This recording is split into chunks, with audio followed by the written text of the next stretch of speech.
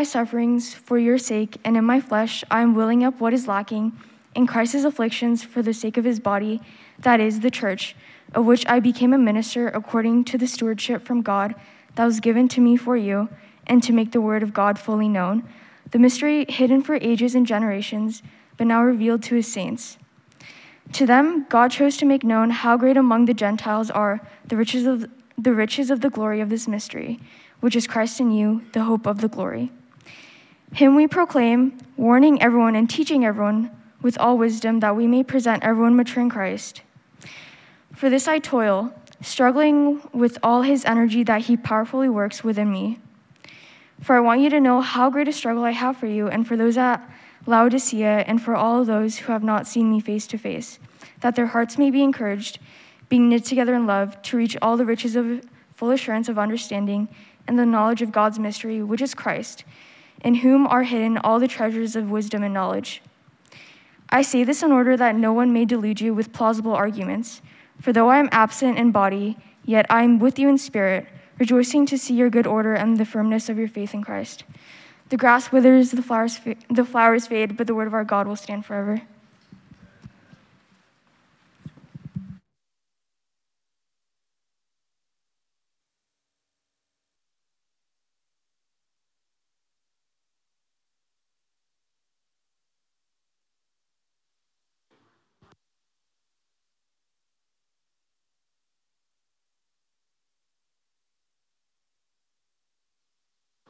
Okay.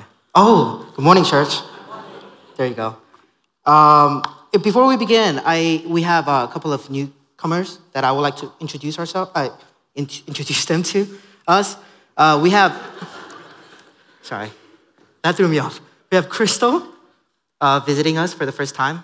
Let's give her a round of welcome.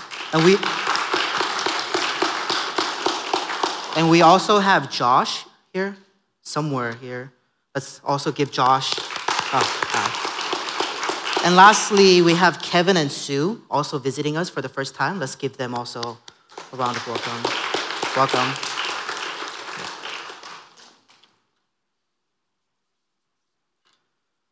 Well, good morning, everyone. God is good. All the time. Thank you. For those of you who don't know me, my name is Hwihu. I'm one of the pastoral interns at this church. I serve youth group and praise team. So I would like to time myself. And in our youth group, we've been going through a series called Jesus. There you go. The series is called Jesus is Seriously Above Everything. And we're going through together the book of Colossians. And we got this title from one of our youth group praise team practice. I give them homework to do. And one of the students came back and I asked him, so what's the book of Colossians about? What do you think?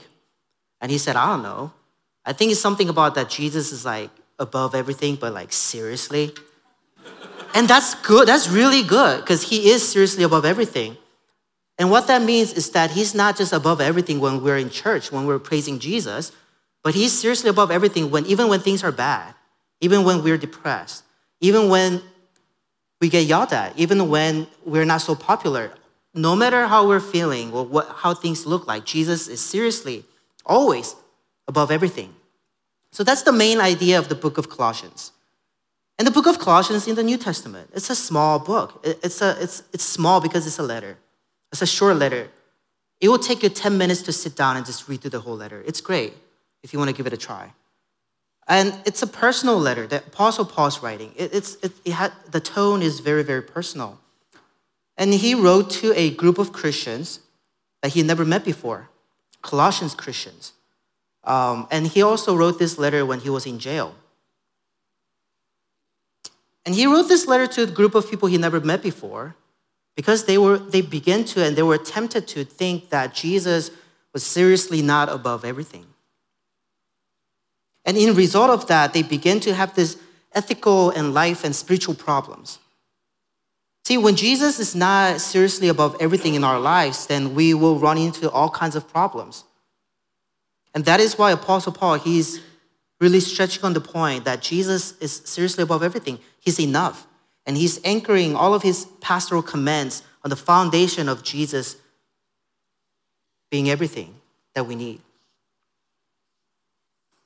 And today, we are at the portion of the letter. We started from chapter 1.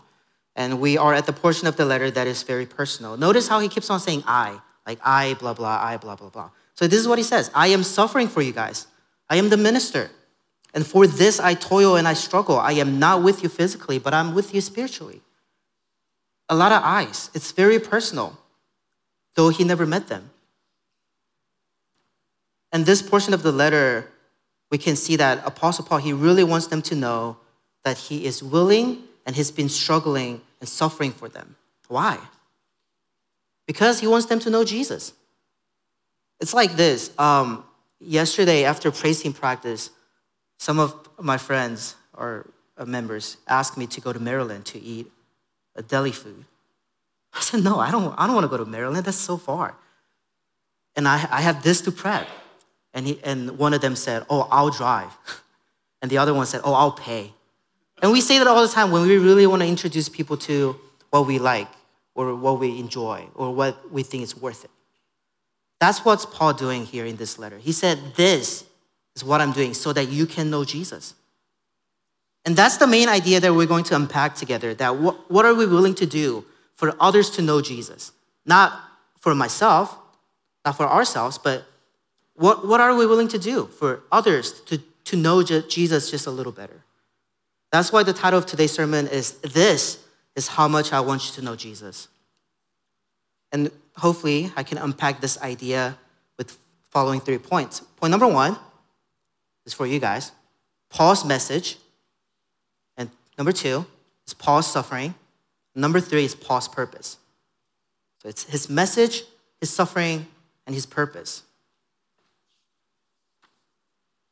So Paul's message, what is his message? What is he trying to say? What's the whole letter's about?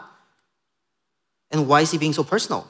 Well, because he's being personal because he wants to convince them, because he wants to let them know he wants to let them know about Jesus.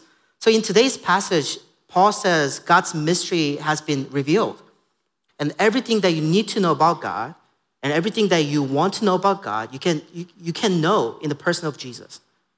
And it's in that sense, Jesus in the gospel, he said, I am the way, the truth, the life. No one comes to the Father except through me. Because everything that you need to know about God can be known in the person of Jesus. But especially in this section, another thing that Apostle Paul is saying that he wants them to know that through Jesus, now Gentiles are also being saved. What's Gentile? Who are Gentiles? That's a word that we don't really use these days. But Gentiles are basically our non-Jewish people, like Europeans, Asians, Africans. Basically, non-Jewish people are all Gentiles. So Paul is telling them that Jesus, he didn't only die for the Jewish people only, but Jesus died and he rose for Gentiles too. But why is that significant? Why is that important for him to share that? Well, that's very significant and very important for people like us. Many of us are Koreans, many of us are Chinese, Americans, Europeans. We are Gentiles. You know what that means? If you think about it, our ancestors, we used to pray to rocks and carve trees. They prayed sincerely. And for us Koreans, we had this practice. When the husband dies, they would bury the living wife or servants underground with him. The amount of shamanism that we practice, can you imagine? For thousands of years. And our shamans, they would jump up and down on the edge of the sword, covering themselves with animal blood. For what? For fortunes. For good fortunes. Oh, say less, if you're from Africa, voodoo, Vikings and Celtics with their myths. And of course, the Aztecs with their human sacrifices. But they're not the only group of people that human sacrifices. They will capture thousands of slaves. And they will take their hearts out from their body alive, from top of the pyramids, and then throw their dead bodies down from the pyramids. That's what they used to do. Gentiles. People who used to be very far away from God. But what Paul is saying is that Jesus, he died and rose not only for the Old Testament law-keeping people of God, but also for people like us, Gentiles. people with ancestors who were very far from God. And that's the mystery of God, that God was willing to send his son and sacrifice his son and let him die for the sins of people like us. What of us Gentiles are so lovable, or what of us are so desirable that he was willing to let his son to be suffocated on the cross, to die for our sins? And Paul says that's the mystery. I wouldn't, but God did. And that's the mystery now revealed in Jesus. And that's the message Paul preached. That's why he says, Christ we preach. We proclaim Christ. That's it. But Paul's message only gets better. And this is what he says. For God wanted them to know that the riches and glory of Christ are for you Gentiles too. And this is the mystery, that Christ lives in you. He lives in you Gentiles. And in him lie hidden all the treasures of wisdom and knowledge. Jesus, he lives in us. And in him lie hidden all the treasures and wisdom and knowledge. And our youth group students, we know this. One of the problems that Apostle Paul addresses in this letter is that some Colossians Christians even, they were worshiping invisible angels, right? They're worshiping invisible angels. And when we hear this, we might think that that's outrageous. That's silly. Why would you worship something invisible like angels? But the thing is, we do the same, don't we? What invisible things do we worship? What invisible ideas do we treasure? Financial comfort, good grades, parents' recognition. We act and behave in a way we want them to recognize us. Career stability, retirement schedule. As soon as I start working, I start caring about these. And it's hard. And the best this, best that. And fame, looking pretty, looking cool. Like, we worship these invisible ideas. And don't we all suffer toil and struggle for these things? Things we treasure so dearly. Our mindsets and attitudes and energies are all oriented towards achieving these things. We worship these things. And please keep in mind, it's Colossians Christians who are worshiping angels. We are Christians. And our hearts are prone to worship other things, though we are Christians. But the Bible says no. In Jesus, you have all the true treasures. Treasure that will really make us feel satisfied and secure. See, for us, we Christians, we don't work and toil for treasure, to obtain treasure, because we already have it. But we are forgetful people, aren't we? We forget that all the time. And that's why we need constant gospel reminder. To remember that we have treasure. So we don't have to toil, we don't have to suffer to obtain treasure. So that was Paul's message, that God finally revealed his salvation plan. And the salvation plan is that Jesus also died for the Gentiles like us. But not only that, he also lives in our hearts. And he's our treasure. He fulfills our void and he gives us meaning. That's Paul's message. And with that, let's go on to my second point, Paul's suffering. So, okay, now we know what Paul's trying to preach. But in this very personal section of the letter, he keeps on saying that he's struggling, he's suffering. Why is he telling these people that? Why is he telling us that? See, this is what he says. I rejoice in my sufferings for your sake. And in my flesh, in my physical body, I am filling up what is lacking in Christ's affliction for the sake of his body, that is the church. For this I toil, I struggle with all his energy that he powerfully works within me. And I want you to know how great a struggle I have for you and for those I haven't met face to face. And on top of this, Paul is in jail. This man, he's in chain. And then we know what he went through during his mission journey. And let me just read you a portion from another letter that he wrote, 2 Corinthians. And he says this. I know I sound like a madman, but I have served God far more. I have worked harder. I've been put in prison more often. I've been whipped times without number. And faced death again and again. 5 different times the Jewish leaders gave me 39 lashes. 3 times I was beaten with rods.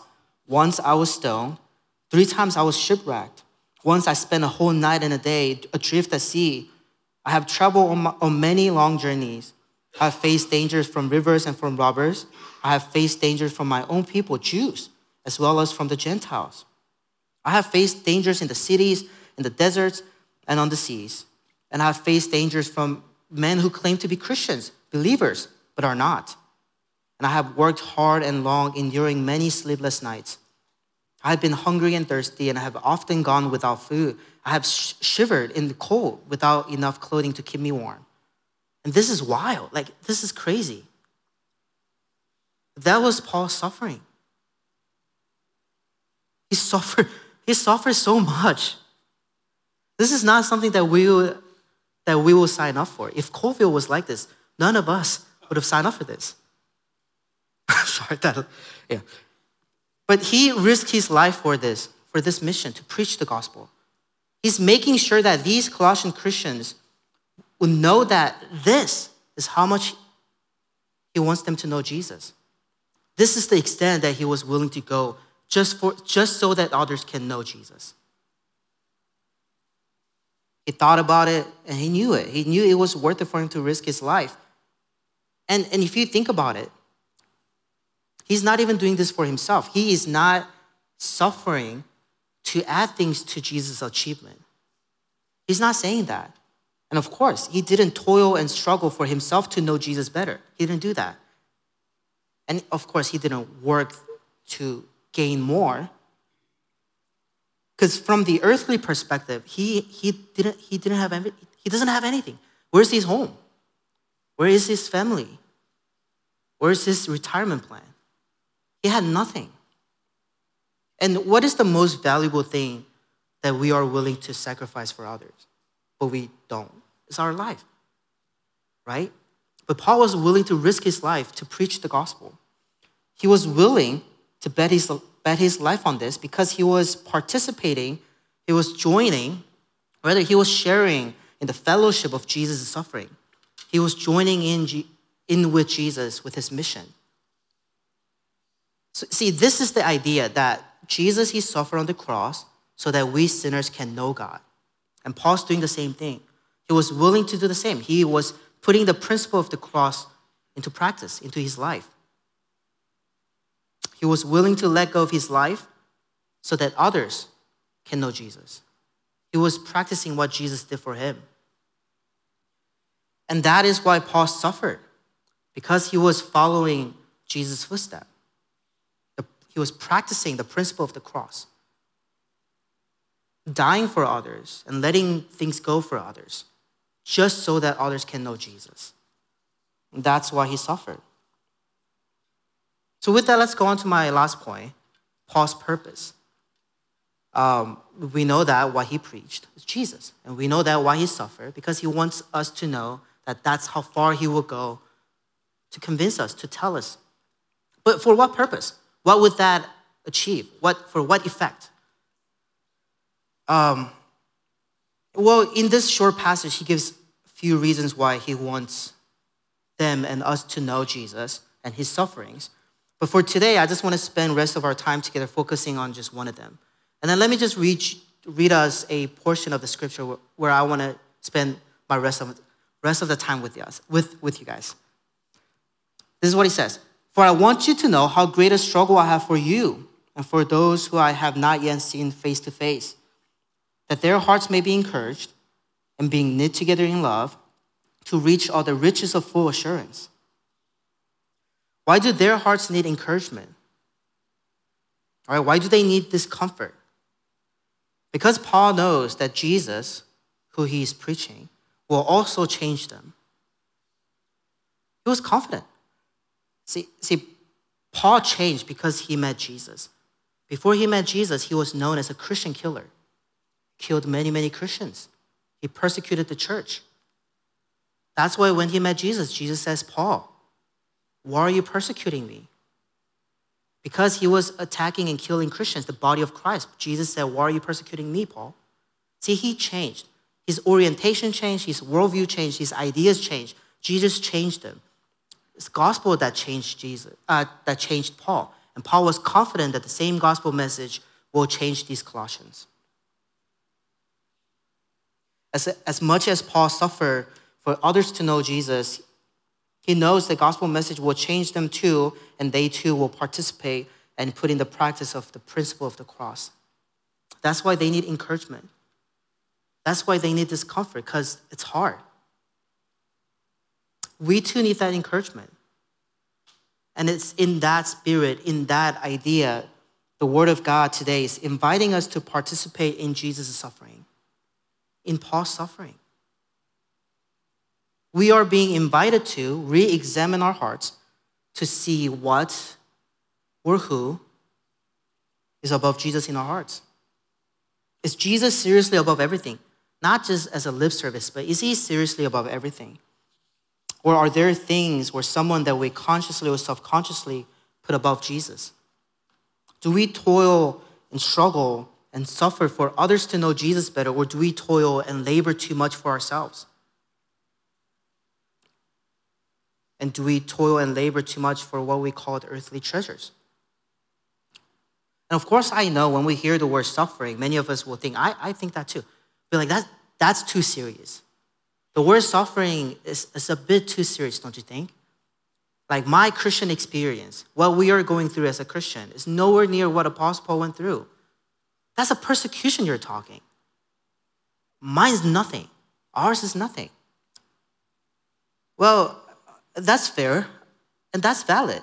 Of course, there are persecutions. Of course, there are our persecutions that Paul and many other Christians are going through even to this day because of their faith. And the church should always be prepared to support them, help them with prayers and with practical helps. And we should always be ready, physically and spiritually, for such a persecution. But all Christians suffer and will suffer for their faith, for our faith. In one way or another, if we are not being persecuted, then we are still suffering inwardly through the long and dreading battle against spiritual temptations, like lust, like greed, pride, hatred, gossip, you name it. We all know what that's like. It's a struggle. It's a war that we're talking. We Christians, we fight wars within our hearts and minds to battle against sin. It's hard. And the constant doubt, times and how many times does God have to tell us that he's our Heavenly Father? And we do not need to be anxious, but we still doubt that. We doubt our salvation, the validity of our faith, the finished work of Jesus. We doubt that all the time. And of course, the agonizing anxieties of Christian responsibilities for families, for work, for church. Many of us, we serve so much. We do so much for church. And it's hard. See, we all suffer for our faith. It's a constant labor and toil and battle to pick up the cross to follow after Jesus. But this type of suffering, the Christian suffering, it's not dreading nor miserable nor depressing, because Paul says he's rejoicing in his suffering. Why and how? How can he be? Well, he's rejoicing because he knows that Christian sufferings are signposts, telling us that present evil age is passing away, is fading away. We're experiencing the tension between the sinless, restored new world that is to come, but we're still living in a fallen and sin-tainted evil world that's about to fade. It's like two giant millstones grinding on each other, causing the friction. That's our suffering. We know in Jesus what it's like to not sin. We know in Jesus what it's like to love perfectly. We know in Jesus, we know what's gonna be like. We tasted it. We have a glimpse of, we kind of know what that's like. But the thing is, the reality, the world that we're still living in, is not like that. So the friction that we're experiencing, that's suffering. And that is why God is knitting all the broken, suffering Christians together in love. And Paul wanted them to know, and he also wants us to know, that God is building a community of sufferers. A community where God's people sharing the weaknesses that creates the space for God to work powerfully. and be encouraged by witnessing and experiencing such a power so that we can reach the full riches of assurance that we have Jesus. And he lives in us. Amen? With that, for our youth groups, at the end of the sermon, I always like to give a summary. So let me just do that for them and for you guys. Hopefully this helps. So that was this week's message, that Jesus, who is seriously above everything, he died for our sins so that we can know God. And Paul was willing to give up even his life for others to know Jesus. So that means until next week, next Sunday, let's think about what we are willing to give up for the sake of others to know Jesus. Not that we have to give up things for Jesus, but that God is inviting us to be more like Jesus. What can I let go for my mom to know Jesus a little better? What can I let go for my friends to know Jesus? What can I let go for my significant others to know Jesus better? Could be our pride, could be our ideal ideas, could be our comfort, could be our money. I don't know what you're going through, but these are the things that I go through. Whatever that may be, let's practice letting them go because Jesus is seriously above everything. Let's pray. Father, we are very grateful that every Sunday, without failing, you invite us back to your presence to nourish us with your word and to re-energize us with your spirit. We thank you for your mercy and your saving grace that saved not only the people of the Old Testament, but you continue to save. Even to this day, you saved us. We thank you for Christ, who is our hope, who is our treasure, and who is our Savior, and who was the perfect sacrifice to complete the work of salvation. And we thank you for giving us so many examples and heroes of faith, like Apostle Paul, who struggled and suffered for the sake of church, Jesus' own body.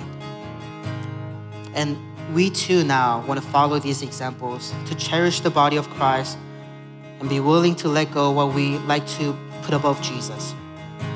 So Father, we're forgetful people, and we hold on to the things of the world so tightly. So we pray to you, won't you loosen our grips and remind us in the times of need that Jesus Christ, he is truly enough. And Father, would you powerfully work within our hearts through your Spirit to accomplish infinitely more than we might ask or think. So won't you shatter our imaginations and surprise our puny expectations with your mighty power. We pray all this in your Son's name. Amen. Let's all rise.